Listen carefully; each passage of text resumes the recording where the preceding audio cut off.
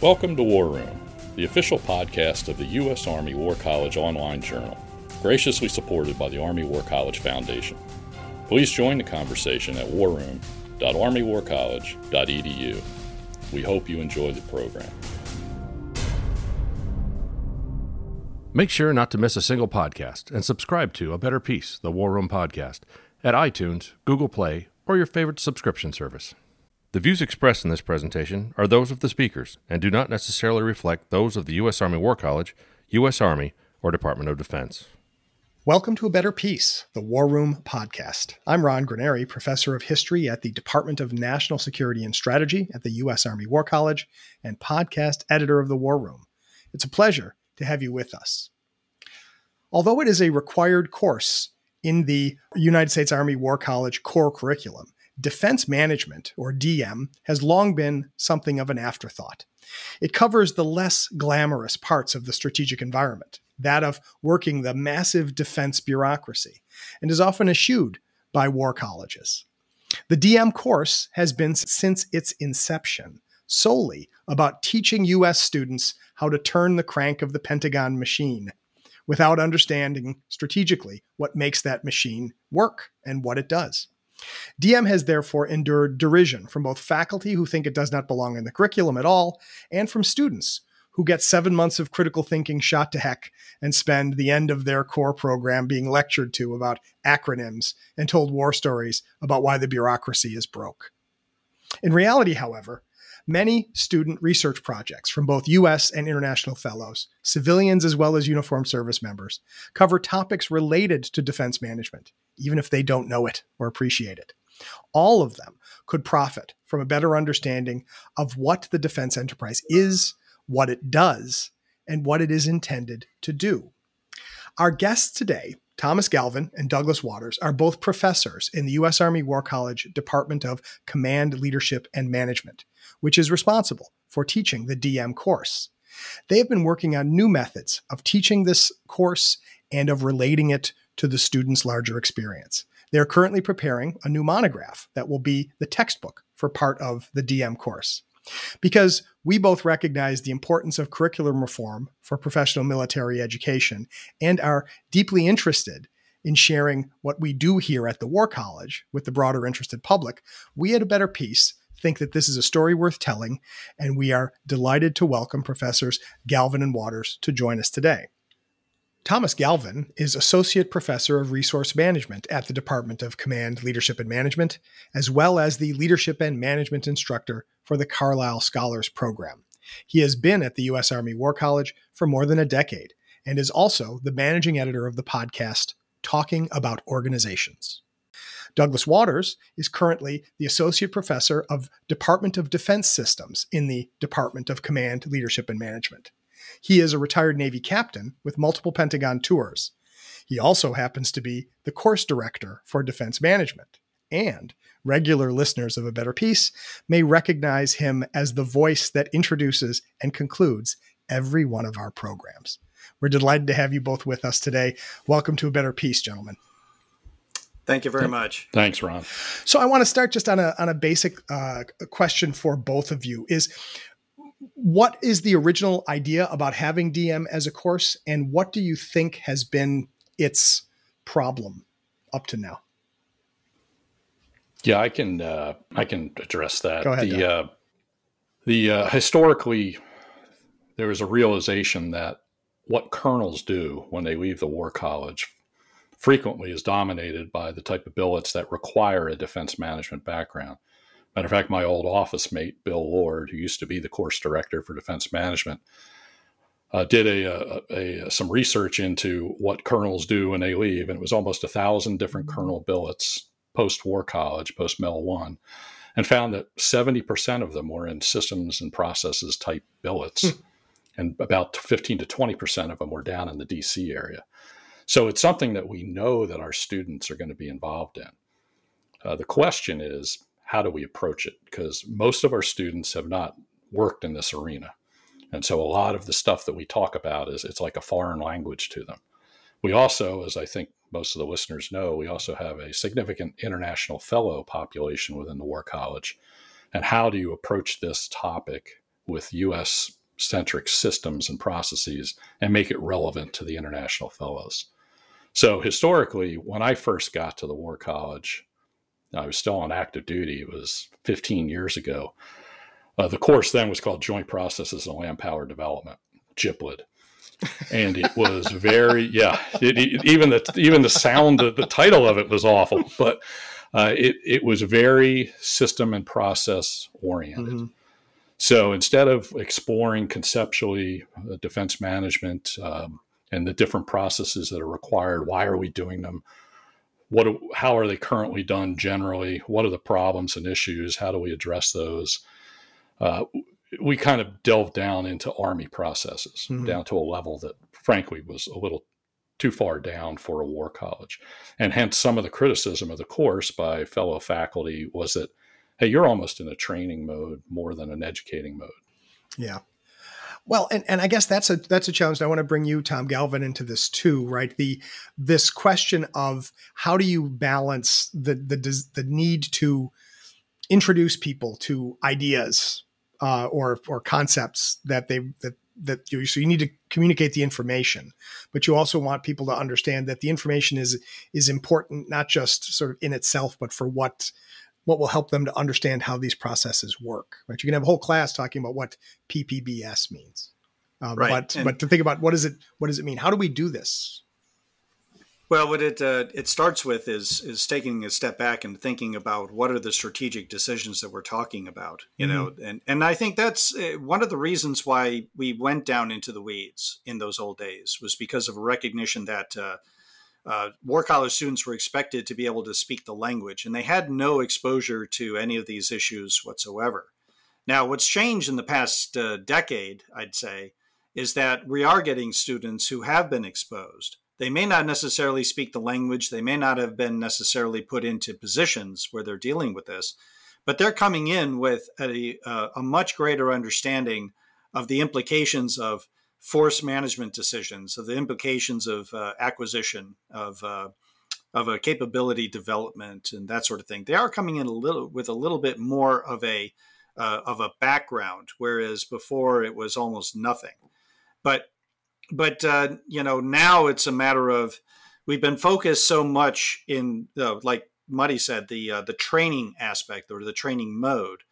There's a lot of strategic thought that goes into these decisions about it, especially if you take something just as simple as balancing readiness against modernization.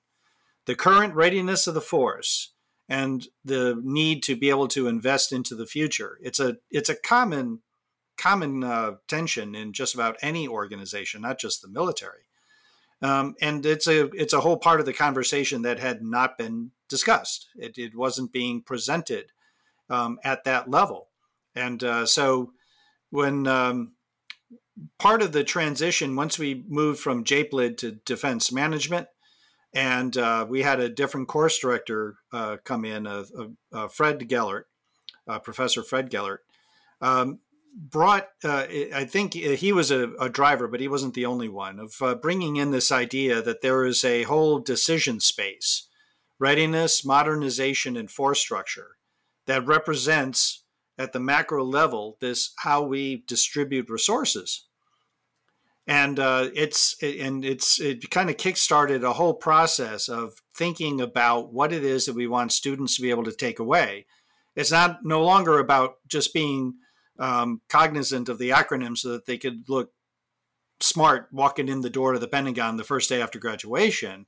It's now about going back to what we're talking about in all the other courses. What are the big questions at stake? And here we're talking about 3 huge buckets of money. How do we distribute resources between these 3 buckets of money? And that's kind of where I saw a big change happening. Mm-hmm. So Muddy, as course director, right? How does the teaching and the organization of the course reflect this broader understanding of the course material and its importance? Yeah, as Tom mentioned, Fred Gellert is the one who first oriented the course structure around that force management resource allocation framework. He was a force manager. It was the way that they thought about things in those 3 bins: readiness, modernization, and force structure. I labeled it the strategic choices framework because it didn't really have a name. So, and then we oriented the course in blocks around those resource domains. And of course, we had to have an introductory block that kind of teed it all up. And that kind of went into both the federal budget and the PPP system, and also a little bit about the organization of DoD. Mm-hmm. When I took over, we also wanted to bring international fellows in. We had one year actually had international fellows take the entire course. Mm-hmm. I didn't think that was a very good idea, and surveys proved me right. But we wanted to have them get exposed to it, and many international fellows,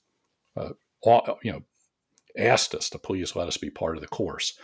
So we designed Block 1 around the strategic choices framework and approached it through a conceptual lens. Mm-hmm. So it was a higher level exploration of the decision space required across that framework. And the first lesson introduced not just some organization, but also how does DoD make resource allocation decisions. So it got into decision support processes and governance councils, just to talk about how a big, large organization does this. And it seems to have worked pretty well.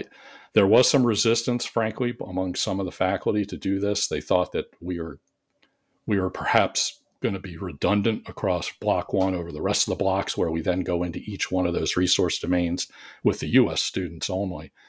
But I had a hypothesis that not only would the IFs get something out of this, but the U.S. students who come in and don't really have any background in defense management would also benefit from this conceptual discussion up front.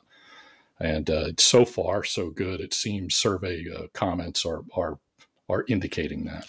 And so do I understand you all are basically changing the oil on the moving car, in the sense that you've started to teach it in this way, and you're writing a monograph which will be used in future as a textbook for this section? So, and is there sort of an interplay between what you're writing and the experience of what you're doing right now? Well, I'm in a bit of a unique position with the Carlisle Scholars Program, because last year, the way that our program is structured is that we do our DM at a different time mm-hmm. than the resident program. We do it much earlier, which means that last year I had the ability to kind of test drive a conceptual framework for understanding force structure decisions and the nexus between roles and missions, the size and organization of the force, and stationing, which one of the disadvantages of the old way of thinking about it from a process and system standpoint is that those represent totally different offices, totally different communities of practice handling those individual decisions, and yet they all relate to the structuring of the force. So, we're, in order to think about what is the impacts of, say, pulling an armored division out of Germany and bringing it into one post into Texas, or to create a whole new combatant command, these are things which I have experienced in my time, and others have experienced similar significant reorganization efforts. All of those things become very important simultaneously. And so it's worth trying to step back and think about the decision spaces mm-hmm. About it. But we didn't have so we have this strategic choices framework that talks about the three buckets.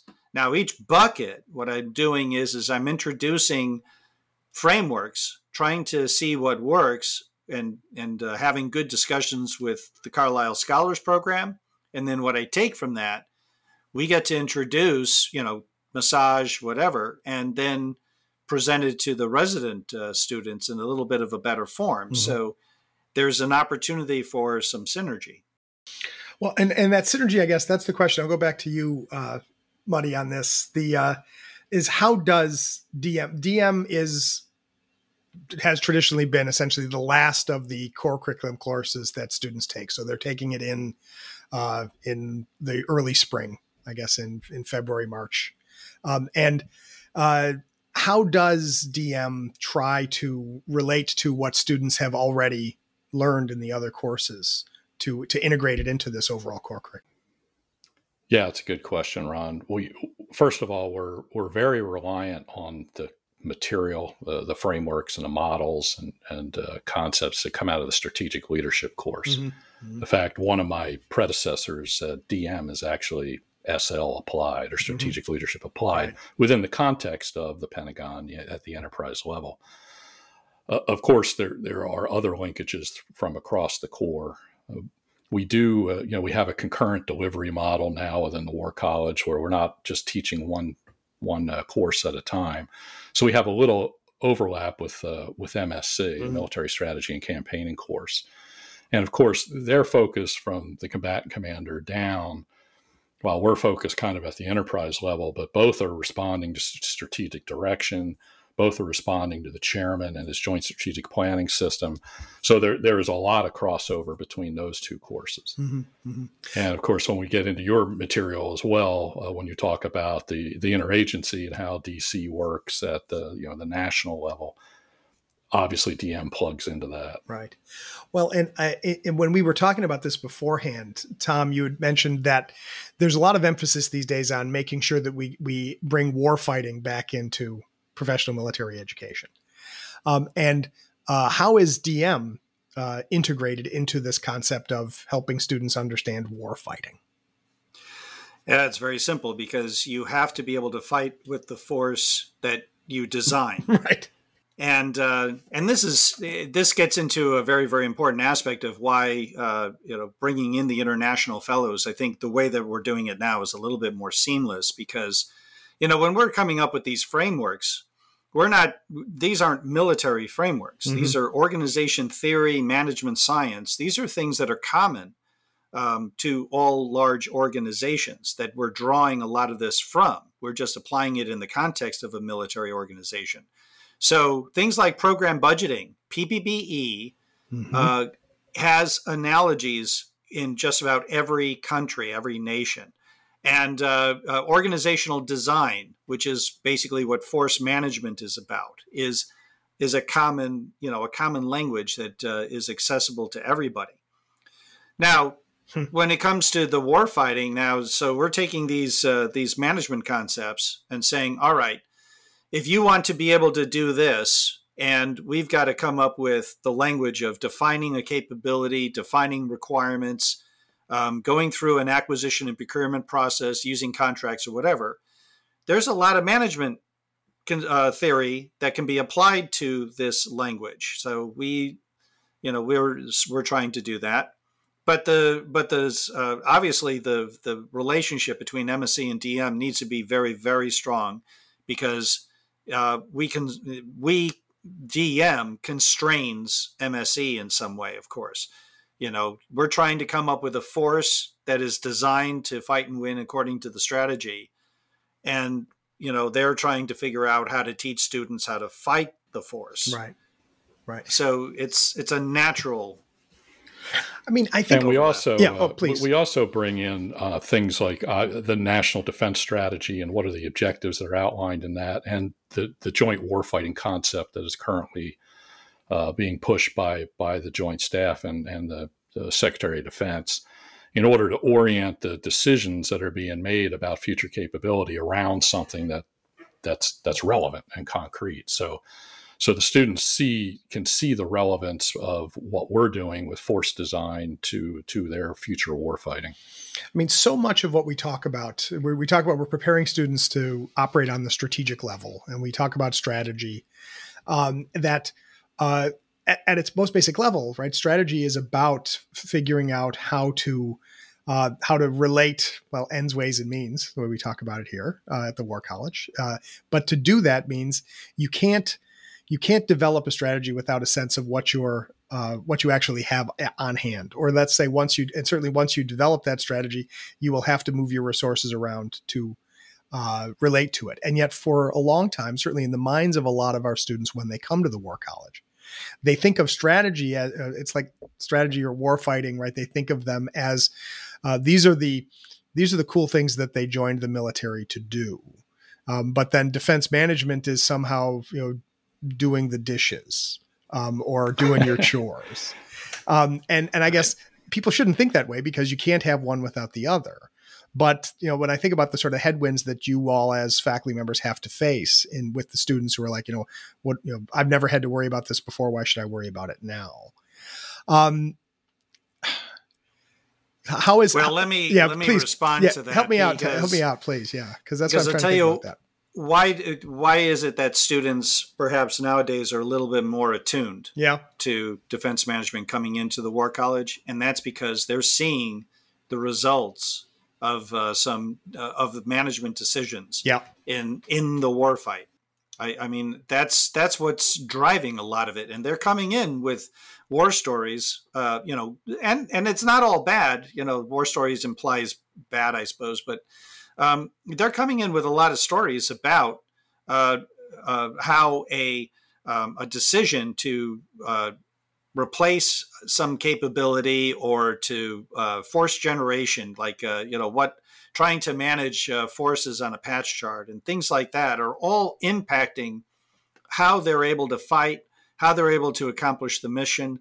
Some of the administrative issues that they contend with which they consider to be distracting. Mm-hmm. How things can be done better. So they're coming in with a lot of experience, just not necessarily the ability to sit in the seat of a decision maker, mm-hmm. making the decision in the first place. Right. And there certainly is a lot of interest nowadays on what is traditionally DM topics like talent management, the current recruiting problem discourse. A lot of personnel issues are at the forefront of people's minds. It's one that students are very ready to engage in. Yeah.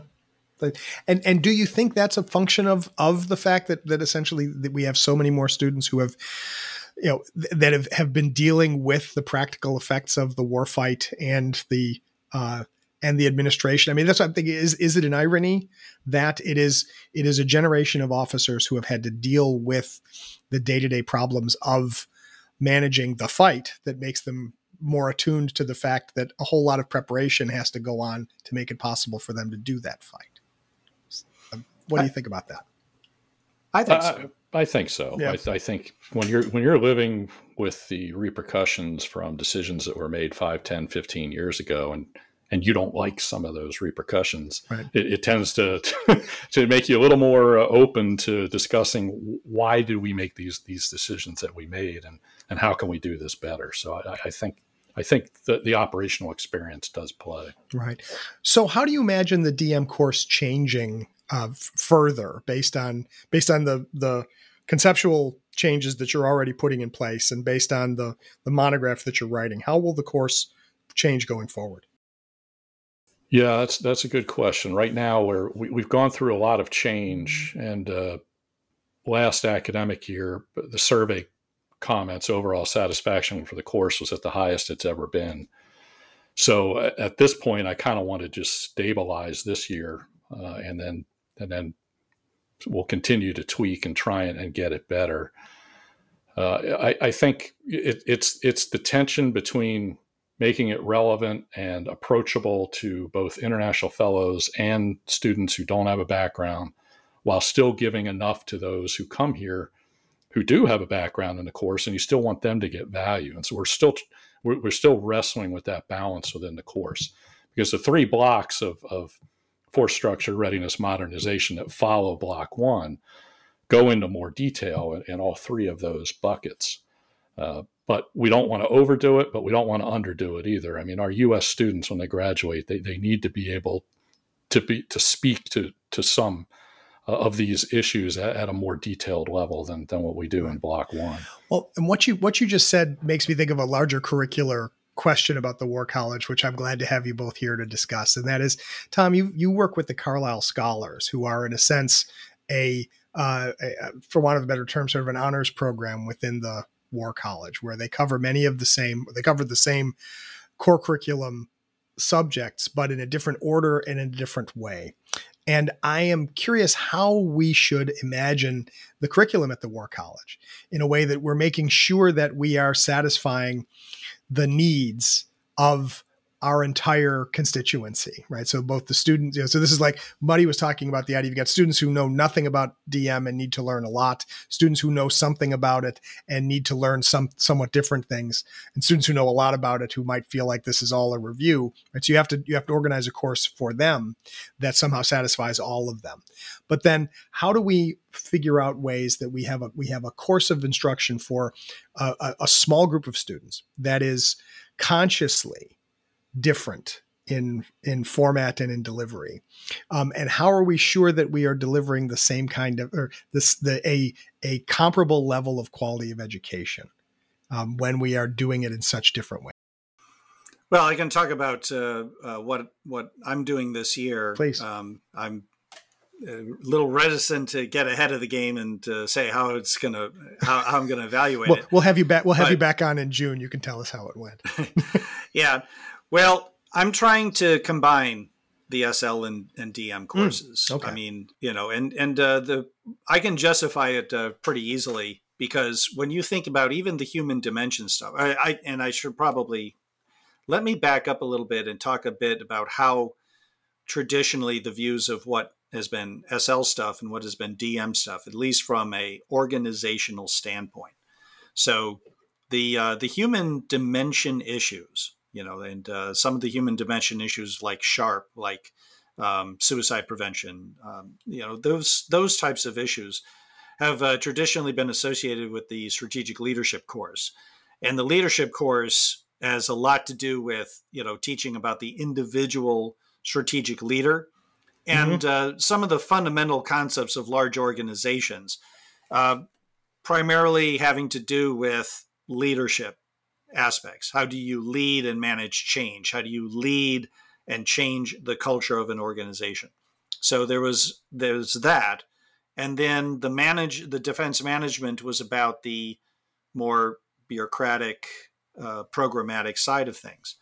Now, my experience has been, and this, I'd say this is pretty well shared, has been that at the enterprise level, a big part of how we handle human dimension issues is programs.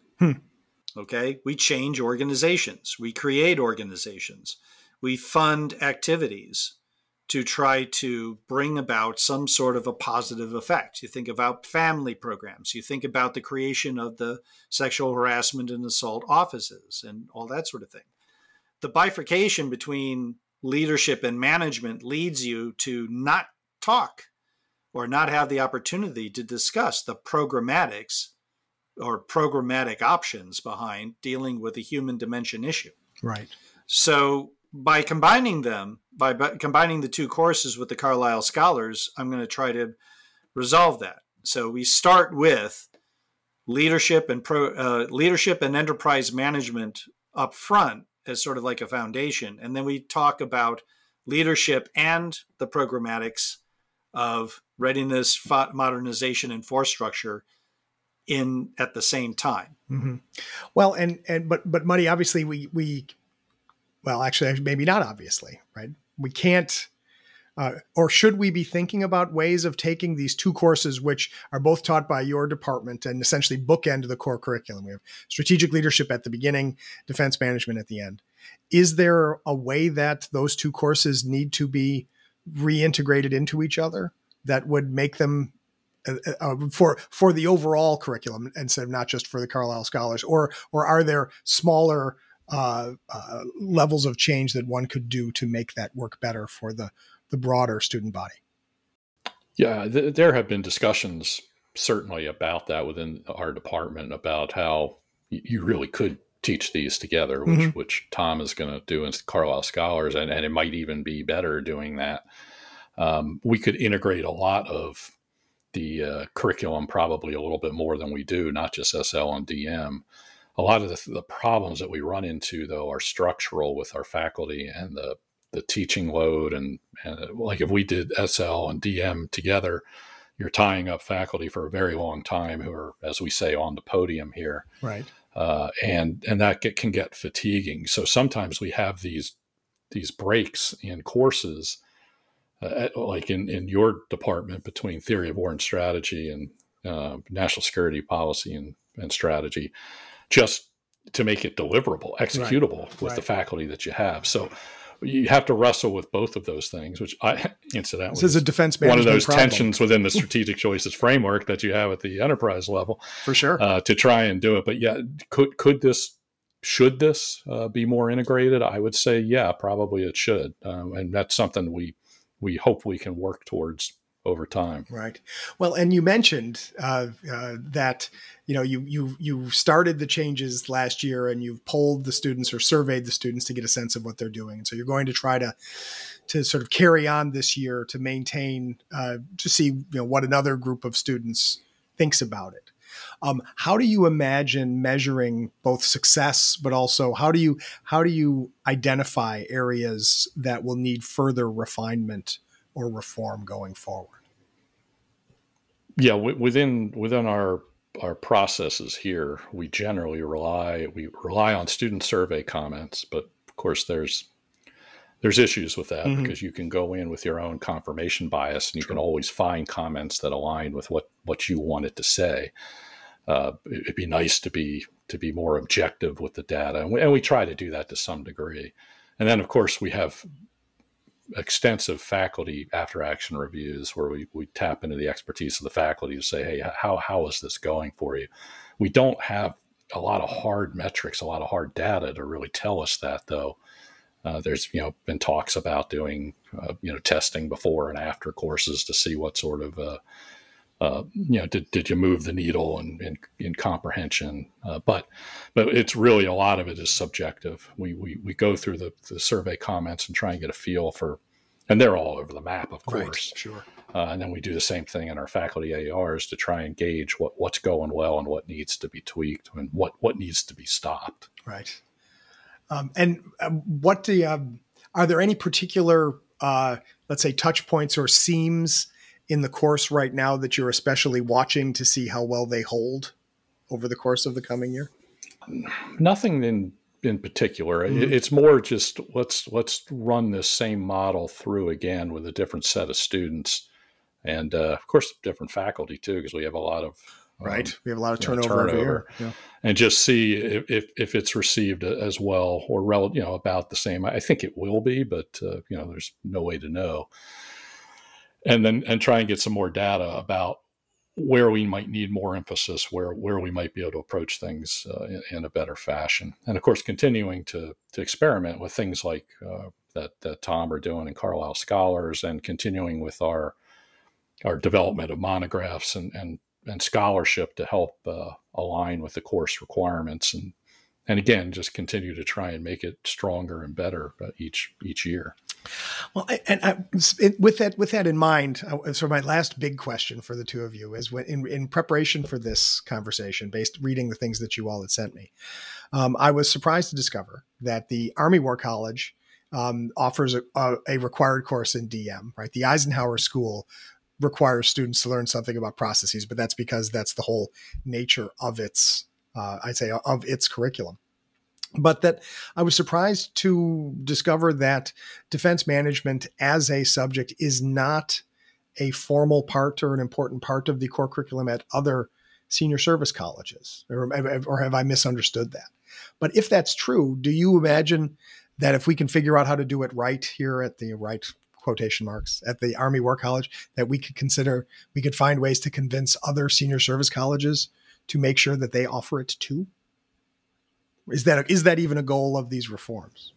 It certainly could be. Now, to be fair, of course, this is a little dated, but the Navy War College did have a small segment of a trimester. It wasn't one of their full trimester courses, called resource allocation. I don't know what they're calling it now. So it did delve into this a little bit, but it's nowhere near as extensive as ours.